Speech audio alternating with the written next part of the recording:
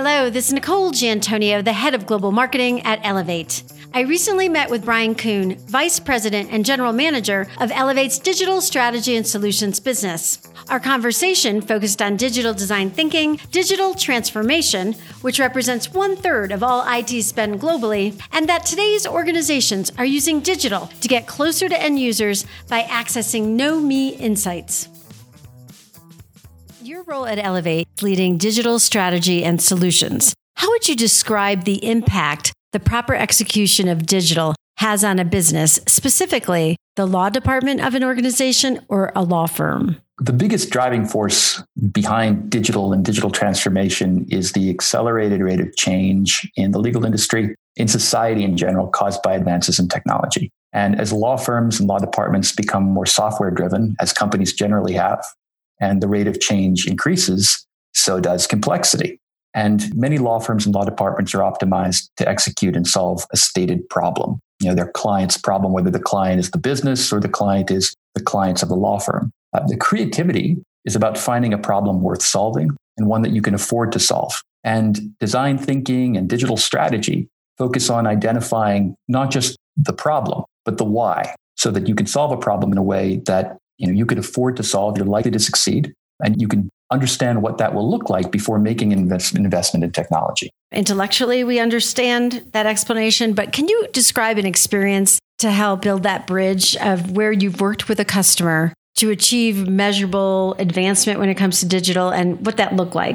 Sure. I should also say, by the way, I know we'll get to design thinking, but when it comes to digital, I would also add, and I think it's important to add, that the cost of technology is falling. So you see all these startups. And in 2017, $280 million was spent in U.S. Legal tech investment from venture capital. In 2018, that was $1.1 billion. In 2019, $1.2 billion. So the legal tech space has been discovered. And as the cost of technology falls, it becomes easier and cheaper to experiment, which creates risk for those who don't. And that means that it becomes cheap to explore ideas and test them in the marketplace. It's not about having technology. It's about choosing the right ideas. And that's what we focus on and help our customers focus on. To give you a concrete example, if you look at the Altman-Weil survey and other industry surveys going back 10 years, one of the key problems, it's systemic really, that law departments, the GCs mention over and over again, is outside counsel spend management and control. And there are a number of solutions that have been developed. There are some great e-billing platforms, but yet this is still a problem. It's still listed almost every year as the number one problem, despite those solutions. When I was with IBM, I invented a capability that used artificial intelligence to understand legal language within legal invoices. And a lawyer can explain something in 1,000 different ways. Mapping it back to a common meaning really was the way to identify value. We're doing something different here at Elevate by focusing on identifying the root causes of legal spend. What are the activities that produce the cost-effective outcomes that you want? One customer that I worked with had a $1.3 billion per year outside counsel spend. They were a large P&C auto carrier. And so about 60% of their spend was clustered in automobile bodily injury negligence as a matter type. And we were able to show them a benefit, $362 million.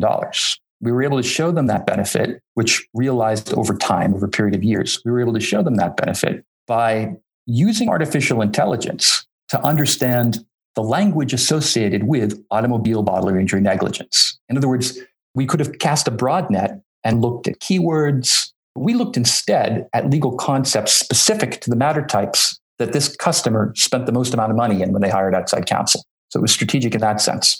And we also trained it to understand their interpretation of reasonable spend. It was one thing just to understand what words mean and what weight they have, but it's quite another to understand what they mean in the context of you, the customer, which is another key element of digital transformation. It's making these insights more actionable and trustworthy because they're based upon your data and they're based upon what, in this case, outside counsel did for you that worked, not for a customer like you.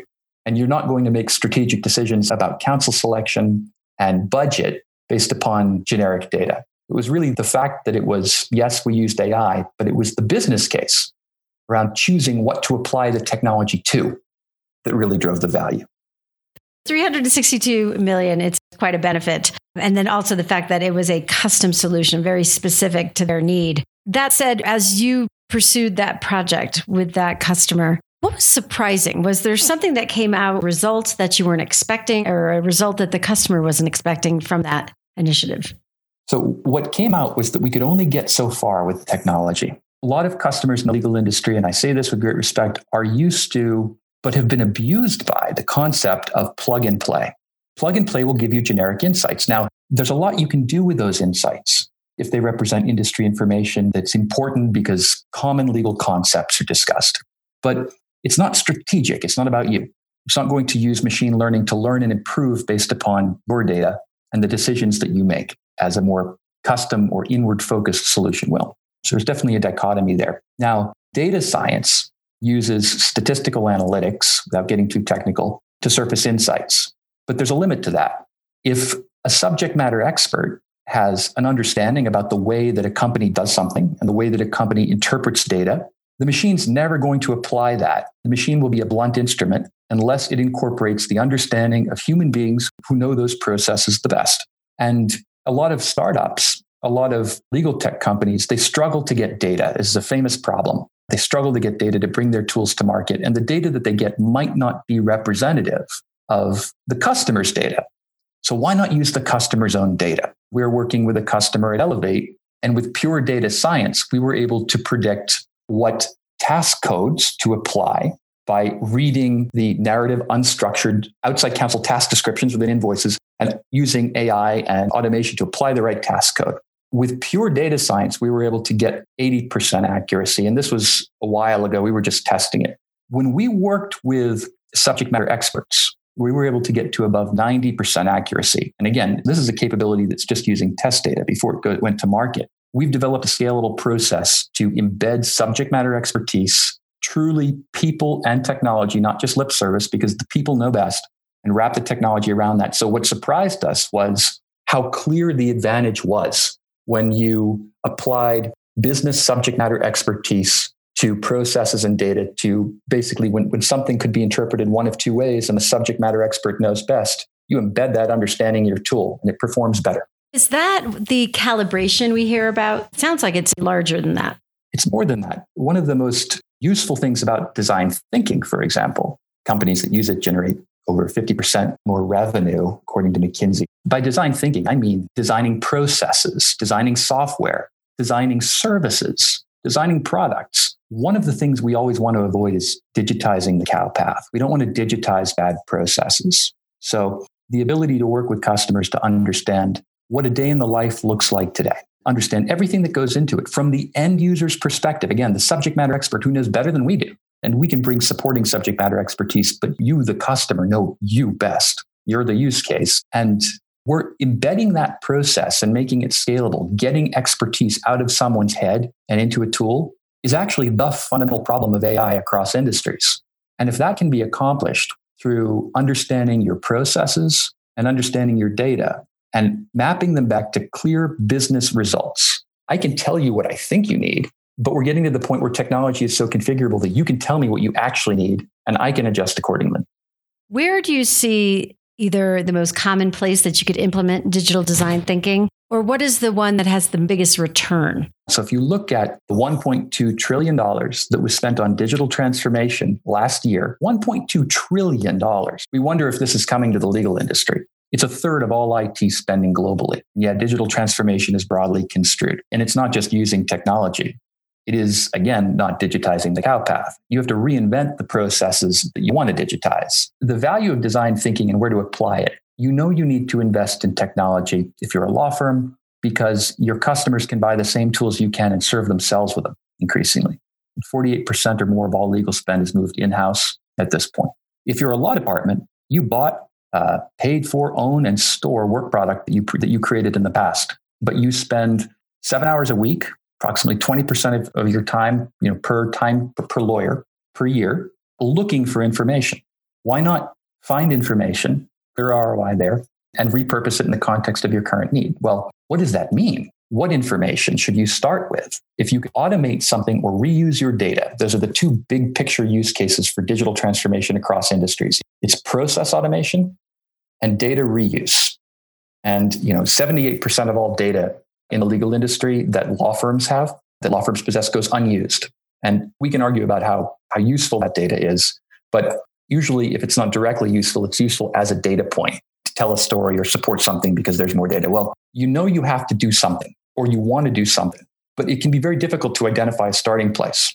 Even if you have a specific pain point, it can be difficult to identify the size and shape of that starting place. Design thinking is a structured process for identifying a starting place in the same way that lawyers use a structured process for preparing for trial, for M&A transactions, for drafting contracts, et cetera. This is a structured process for ideation, one that allows for the identification and prioritization of use cases that are technically feasible, not Star Wars, that are economically viable. What can you afford to do? What do you want to spend money on doing? And that people will want to use, which in a roundabout way brings me back to probably the greatest driving change behind everything that we call digital transformation. So technology is becoming, more configurable and less expensive. Well, people are using it to get closer to the end user. In fact, 70% of Fortune 500 CEOs, the reason they invested in AI, broadly speaking, is to get closer to the end user. Because again, technology prices fall. It's about how can I show my end user, my client, my customer, know me insights, in air quotes.